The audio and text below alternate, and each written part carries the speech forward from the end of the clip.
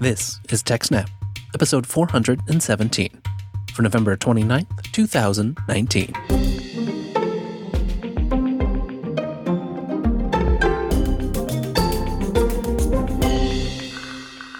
Hello and welcome to TechSnap, Jupiter Broadcasting Systems, Network, and Administration podcast. My name is Wes, and I'm joined by Jim. Hi, everybody. Welcome to the show, Jim.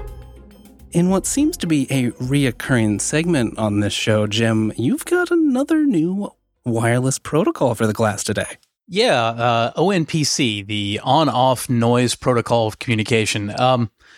ONPC is it's kind of an interesting case. It's not something that you use on its own. It's an extra protocol that rides on top of existing Wi-Fi devices. You mean this works with the same hardware I'm already using all over my house? Yeah, absolutely. Now, to be clear, it doesn't currently work with absolutely everything just because the code hasn't been written. The researchers were using OpenWRT on Netgear routers, I believe, and a very common Wi-Fi chipset used for IoT-grade devices. But yeah, it can work with anything. Okay, so why do we need another protocol? What is ONPC targeting? You know, the honest answer is probably most of us don't really need it, but it does fit a really cool niche use case. The researchers that created it, they were doing studies with members of the general population that involved deploying IoT sensors around people's house and using existing house Wi-Fi to batch the data that the sensors had collected back to the university. And, you know, the problem was that it was relying on people's Wi-Fi at home. And if there's one thing that we all ought to know by now, it's that most people's Wi-Fi absolutely sucks. And so frequently, you know, these devices would drop off the network and they wouldn't upload data for a while. And that left the researchers with a difficult choice to make. They could either wait and see if the sensor showed up again, in which case, you know, it would just cheerfully batch up all the data that it, you know, had not uploaded already. Or, you know, if it didn't do that, then eventually they're going to have to, you know, call the study participant. And if it turned out that the sensor had actually been, you know, unplugged or broken the whole time, then that was data that wasn't actually being collected and they were never going to get. And that was a big deal. Yikes. Now, the problem here is that, you know, every time you call these folks because, you know, you can't find your sensor, you're annoying them. You know, you're making them go, you know, look at the flashing thing that, you know, they're not even really supposed to be thinking about. No one wants that. Yeah, if you irritate them enough, they're just going to drop out of the study. They're going to unplug all that stuff, throw it in a box and say, come get your crap. I don't want you calling me anymore. So that's where ONPC comes in. Basically, you know, when you have these devices that are all over a house, you know, in places where the Wi-Fi, you know, works, but it's kind of dodgy, the idea is that even when the device can't actually connect to the Wi-Fi, basically, it can just turn on and off in a coded pattern.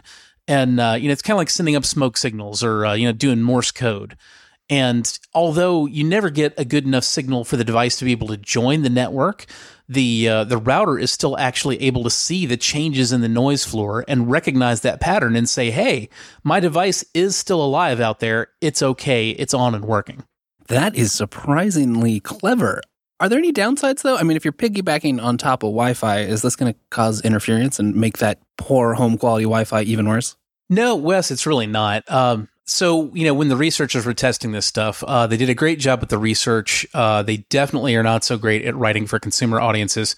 They did testing on exactly that issue, you know, trying to find out, you know, hey, will this affect Wi-Fi quality? And what they discovered was when they had a device that was doing ONPC transmission, when they had a test laptop that was doing iPerf, if it was out, you know, towards the edges of the network, the ONPC transmission had absolutely no impact on throughput. It was just lost in the noise floor.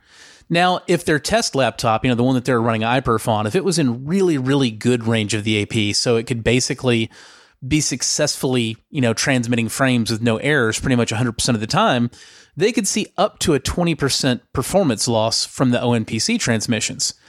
Now, the thing about that is, A, you know, you're not usually actually that close to the AP and, you know, have this really great connection to begin with. But B, even more importantly, you have to understand that that device that's doing the ONPC transmission from all the way out on the edges of your network, it was already there. And if it wasn't doing ONPC, it would be connected to the actual network and sending and receiving a lot more traffic than it is with ONPC. So although you did see this 20% performance drop with ONPC running, it seems really reasonable to think that you would have had a much worse performance drop from something all the way out, in the hinterlands of the network that's actually trying to move data back and forth. All right, well, I can certainly see how this would be handy, even if only for a few niche use cases. Is this going to work with the hardware right now? Are consumers going to need to get new gear to take advantage of this? And are there actually plans to adopt this as a standard that would be in consumer gear? So the issue here is, it will absolutely work with any Wi-Fi hardware anywhere because it rides on top of the existing Wi-Fi protocol. The issue is that what you need is new software. So if it's not baked into the drivers for your consumer hardware, then you're either going to need, custom or modified drivers, or you're out of luck. That's why on the router side, they were using OpenWRT, because that made it much easier for them to, build in the ONPC receiver code. And, like I said, over on the sender side for their actual sensors, they're using some very basic IoT sensors that they could actually hack the drivers on. Love seeing OpenWRT get a shout out there. It's a great open source tool to build on. I hear some people say OpenWrt, but I refuse to. Amen. We've recently talked about a different longer range protocol, and that's, of course, LoRa. How do these compare? Well, Wes, LoRa and ONPC don't really compete. LoRa is very long range, and although it's a low bit rate, it's a usable bit rate, typically 300 bits per second or higher. ONPC is only a single bit per second, and it basically only works a little bit farther out than the Wi-Fi does. So the use case for ONPC, I really don't see one beyond just extending the capabilities of your current Wi-Fi devices without having to buy new stuff. If you're setting up an infrastructure from scratch for, very long range monitoring networks, then you should absolutely use something that's actually designed for that and longer range like LoRa. But, if you're already just kind of making do with what you've got and all you need is a way to get a heartbeat on things that aren't quite connected just to figure out whether they're alive or not, ONPC is a good fit. And it sure is a neat hack. If you want to read more, we'll have some links over in the show notes at techsnap.system/417. Well, speaking of Wi-Fi, we've also talked a bit about Wi-Fi 6 of late, and you had some good advice, which was maybe wait a bit before investing in a Wi-Fi 6 router, as you replace other devices and they'll get support first, and at some point it'll make sense to upgrade. I'm curious what you think of Ubiquiti's new Amplify Alien, which is mesh capable and Wi-Fi 6, right? Yeah, it is.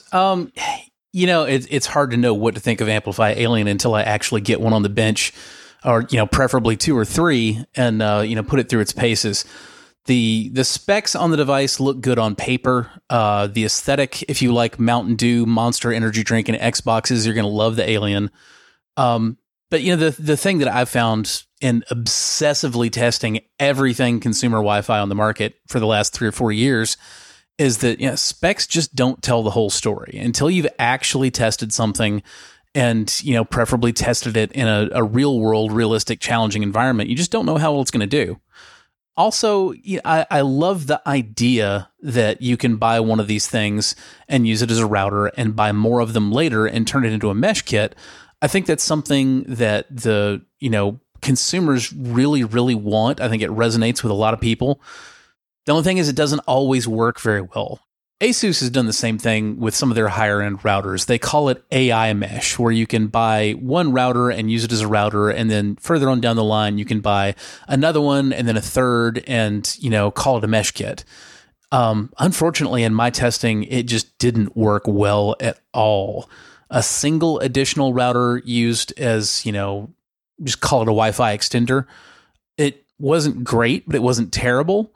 But adding a third one didn't actually get you any benefit whatsoever over just having 2. Well, that is disappointing. It also seems like this unit is a little bit pricey, at least for a single unit. Yes, absolutely. It was $380, I think. Ouch.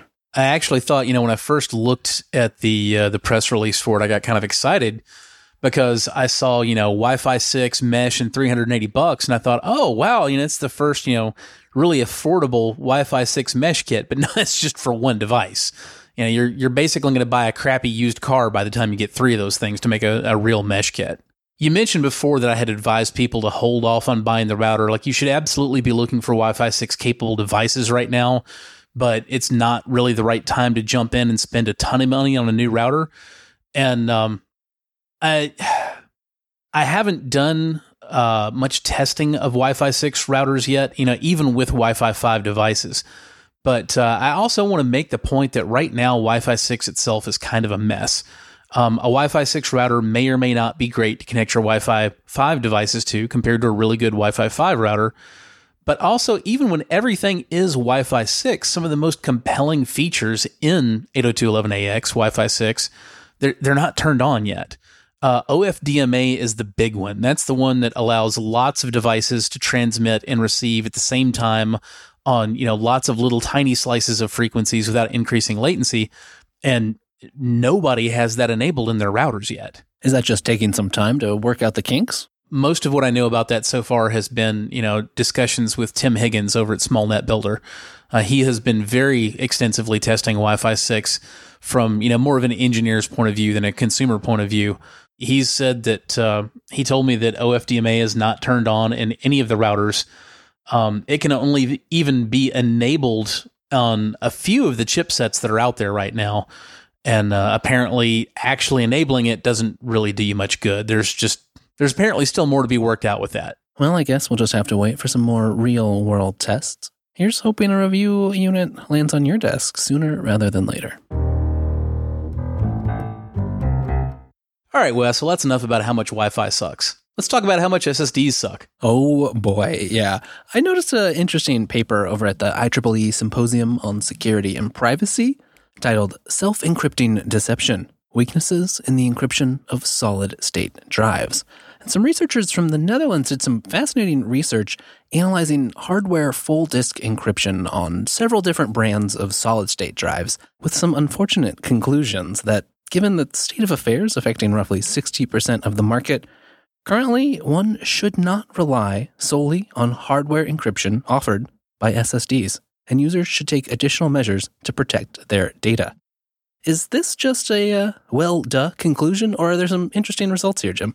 I think it's a little bit of both. I feel like if you're really serious about encryption, you should probably never just rely on, whatever came in the tin with the consumer item that you bought. But it's certainly a confirmation of that.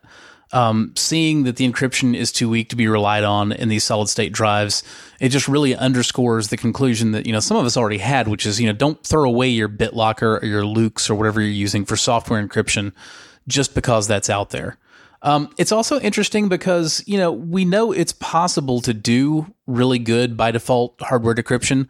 As much as I hate Apple, they're one great example of that. The entire U.S. government is trying to convince Apple to decrypt an iPhone for them, and Apple's like, no, and it just stays encrypted. Right. Theoretically, there are a lot of nice properties of using hardware encryption, but there's also some problems. Oh, absolutely. Doing it all in hardware, it means that you can, in theory, have a stronger algorithm with lower impact on latency or throughput because you're doing it all in, purpose-designed FPGAs rather than having to do it in general-purpose computing. So that's great in theory, but you have to be really, really sure you can trust that vendor to be using the right hardware and configuring it properly and not screwing up along the way. It's kind of a lot to ask. As we know, crypto's hard and easy to get wrong. Crypto is hard and easy to get wrong. And, that moves us on to the related topic, how to securely wipe an SSD. We all know that we can securely wipe a hard drive by writing it with zeros. And then if you're, really paranoid, writing it again with ones, maybe writing it with a couple of random patterns after that, use some tool like DBAN. A week later, your drive is erased. But that doesn't necessarily do the trick on a solid-state drive because where conventional hard disks are basically pretty dull, and if you say, hey, I want to write to Sector 8 on track 3, it says, sure, boss, and it does it, you can issue the same command to a solid-state disk and be like, okay, I know what you want me to do, but I'm going to do this other thing instead that minimizes the amount of wear that I'm putting on the drive. So you have access to a logical address space on the solid-state disk, not the actual physical address space. And just because you write zeros to every page that you can find on a solid-state disk, that doesn't mean that you've overwritten the ones that the disk is, kind of reserving and it's sort of, holding out from where you can see it. And somebody else later can connect to that disk and use a lower level tool, and they may be able to get access to a few pages of data that you didn't successfully wipe. In a lot of the guides I've seen, they almost always mention secure erase. If we're being paranoid and we're taking our disk security seriously, can I trust Secure Erase, the implementation baked into my drive? Well, you don't really have a whole lot of choice. You want to see what Secure Erase is doing. If it's actually overwriting all the cells in the disk, then you can probably trust that. But if it's more like, the technique that is used on modern smartphones, where you literally just delete the encryption key, well, we already covered the fact that you can't necessarily rely on the hardware encryption. So if you didn't rely on it to start with, then you probably can't rely on that now. Just delete the key and nobody will be able to get at the data. Right. As always, you're trusting that the firmware is going to handle that properly. And that's a risky proposition sometimes. So the real answer is, if you want to make absolutely certain that nobody gets to the data on your SSD, you pull it out of the computer and you put that little plastic sucker on the table and you whack it with a hammer into little tiny pieces. Simple, but effective. And believe me, it's a whole lot easier than drilling holes in old conventional drives. And a lot of fun.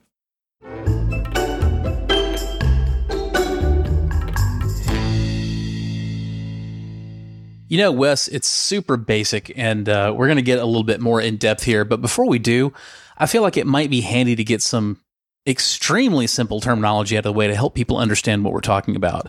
And that's talking about inference and training. When you look at machine learning or advanced intelligence, whatever you want to call it, workloads, particularly when you're working with neural networks, there's two big modes of operation, and they're very different from one another. One is training.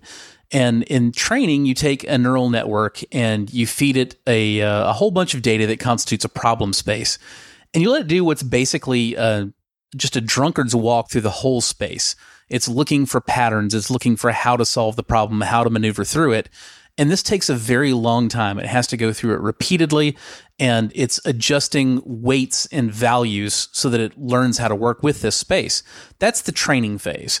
Now, once the network is trained, the next type of workload is inference. And that's when you take the neural network that's already been trained and you feed it a new piece of data that you expect the trained neural network to be able to tell you something about. Like, this is a person, this is a dog, this image is a cat, yes, there are 3 traffic lights in this picture, that kind of thing. Inference happens much more rapidly than training does because you're not working through this entire problem space, like looking at every possible move you can make on a chessboard. Instead, you're just looking at this one thing and doing what you already know is the right thing to it. Right. You've already learned that task. You don't have to spend that time. The model's able to just be applied to whatever data. And that's what makes these tools so powerful. You have somewhat raw forms of input data, and you're able to almost automatically build up representations, learning, understanding, at least to some extent, the right things to do, and then apply it widely. Unfortunately, that takes a lot of computing power. Well, Wes, that's true for training, not so much for inference. Like we talked about, there's a much, much larger problem space to work through with training, and your big metric there is going to be throughput, because you're trying to just ingest this enormous amount of data and process it as rapidly as possible and get done with it. Now for that, you're usually going to want, we still call them GPUs, but it kind of feels like a misnomer, Tesla V100s or similar. Their origin might have been in, GPUs, but there's no video output on them and you don't plug them into a monitor. They're really just for these types of calculations. Right. Just a whole bunch of matrix multiplication. But now once you've got that neural network trained and you're doing an inference workload, you just want to hand it a picture and say, does this have a cat in it? You can do that on much, much less expensive and simpler hardware. And now your metric is usually not going to be throughput. It's not really about how many images per second you're processing. Typically, it's going to be about latency. How quickly can you satisfy this human that's asking you what this thing is? And with different constraints, it makes sense that you'd want different hardware for different applications. Hardware tailor-made for inference, or hardware tailor-made to be efficient at training. Exactly. So up in the cloud to train these neural networks, we've got supercomputers with massive banks of $7,000 Tesla V100 GPUs. Doing the inference, on the other hand, you can do that on your phone. And in fact, most modern smartphones have special NPUs, neural processing units, that they can offload tasks like this too, rather than just doing them on the main CPU for the phone. A great resource about how some of this has been changing, how we've started to find dedicated chips in edge and mobile devices and on servers, is a recent paper by Jeffrey Dean of Google Research, all about the deep learning revolution, as he calls it, and the implications for computer architecture and chip design. And it's got some interesting history how this all happened. A lot of the algorithms behind AI, the current trends of machine learning and neural networks, well, they were developed decades ago, but it's only been recently we've actually had the computational horsepower to make it practical. And because you can make more assumptions, you can simplify the hardware and pack more dedicated functionality for just the features you need on that hardware, including things like they happen to be very tolerant of reduced precision computations at times, and most of the computations performed by at least most models are just different combinations of a relatively small handful of operations like matrix multiplication and vector operations. And because you can make more assumptions about the workload, you can make customized hardware with just the features you need and more of them per square inch. Like Intel's AVX 512 extensions, more commonly known as Deep Learning Boost. Exactly. Which, by the way, I can confirm that Deep Learning Boost does live up to the hype. When I ran some benchmarks using a framework called AI Expert, I used Intel's OpenVINO tool for image recognition on the SSD MobileNet V1 and ResNet 50 datasets. And I saw a throughput increase of 2 to 3 times from the i9 9980 to this year's i9 10980, which is particularly interesting because in every other respect, the 10980 is actually a little bit slower than the 9980 was. But for inference workloads, double to triple the throughput. Wow, that is impressive. And I think a sign that we'll be seeing more machine learning applications, not less. In the same vein, you and I were chatting before the show, Jim, and you remarked that not everyone realizes the extent that machine learning algorithms are already being used in everyday life. Yeah, it's very easy to miss if you're not paying attention, but AI is absolutely everywhere. When we talk about these, deep learning and neural networks, it's not a near future thing. It's an everywhere you look kind of thing. When Facebook says, I think that there's a woman, a cat, and a horse in this picture, that's AI that you're looking at that did that tagging. That's neural networks that were trained on a whole bunch of images and learned to recognize patterns. If you have an Office Insider account and you sign on to Office 365 and open up a spreadsheet, you have access to natural language query boxes where you can highlight a table and say something like, show me the best-selling product from Q4. And it understands that and gives you the relevant chart in a series of related charts in like a second or two. That's AI. That's neural networks. When Google or Siri or, God help you, Bixby or Cortana, answer a question that you ask natural language. Again, that's AI. That's a neural network. Yeah, with larger and larger data sets and advancements and refinements in the algorithms themselves, there's some impressive and widespread results these days. But it's also important to keep in mind, you need to be aware of AI snake oil. Yeah, Wes, you showed me a link to a really cool paper from Princeton University professor of computer science, Arvind Narayanan, How to Recognize AI Snake Oil. And we probably don't have time left to go into everything that he covered in the paper, but a lot of it boils down to, yes, AI is doing all these really cool things. It's very good at recognizing images, and it's pretty good at, recognizing and transcribing human naturally spoken voice into text. And it can isolate a lot of patterns. What it can't do is, it boils down to magic. It can't do magic.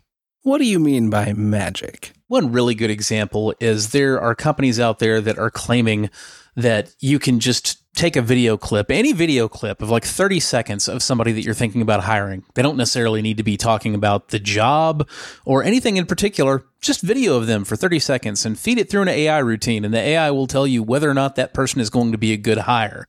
Well, that information is not in some random arbitrary 30-second video clip, so it's not there for an AI to get out. Again, it can't do magic. If the information's not there, it can't find it. Another thing that's important to realize is, a lot of people get upset and say that we shouldn't even be using the term artificial intelligence because these things, they're not intelligent in the sense of, like HAL from 2001: A Space Odyssey, which they aren't. The thing to understand is that that's a very different thing. That's actually not artificial intelligence. When you look at HAL from 2001 or KIT from Knight Rider, or you name it, the machine that you can talk to and have a conversation, it's like a person in there in the box. That's artificial general intelligence, also known as strong AI. We're nowhere near having strong AI. Artificial intelligence really just refers to technologies that work in a lot of the same ways that our brains work. And it is possible to compare them to animal intelligences in a very rough sort of way. But if you did, our current AI, it's roughly on the level of a worm. Those worms can be trained on really complex, high-level sets of data that an actual real-world worm would never have access to. But your AI worm, it can be trained on that. It lives that. It thinks it. It breathes it. It eats it. That's what it does. And so it can find correlations in that data and manipulate them in ways that aren't at all obvious to us. But it still isn't magic. That's absolutely right. The paper's got more great examples and some guidance on areas that have actually seen some rapid progress recently. So go check that out. We'll have links to all the papers and everything we've talked about today over at techsnap.systems. If you'd like more Jupiter Broadcasting shows, head on over to jupiterbroadcasting.com for the full catalog, live times, and ways to get in touch. If you'd like more Jim, you can find him writing over at Ars Technica, and he's on Twitter at JRSSNet. I'm there too, at Wes Payne. And the whole network is at Jupiter Signal. Thanks for joining us. We'll see you in a couple weeks, everybody.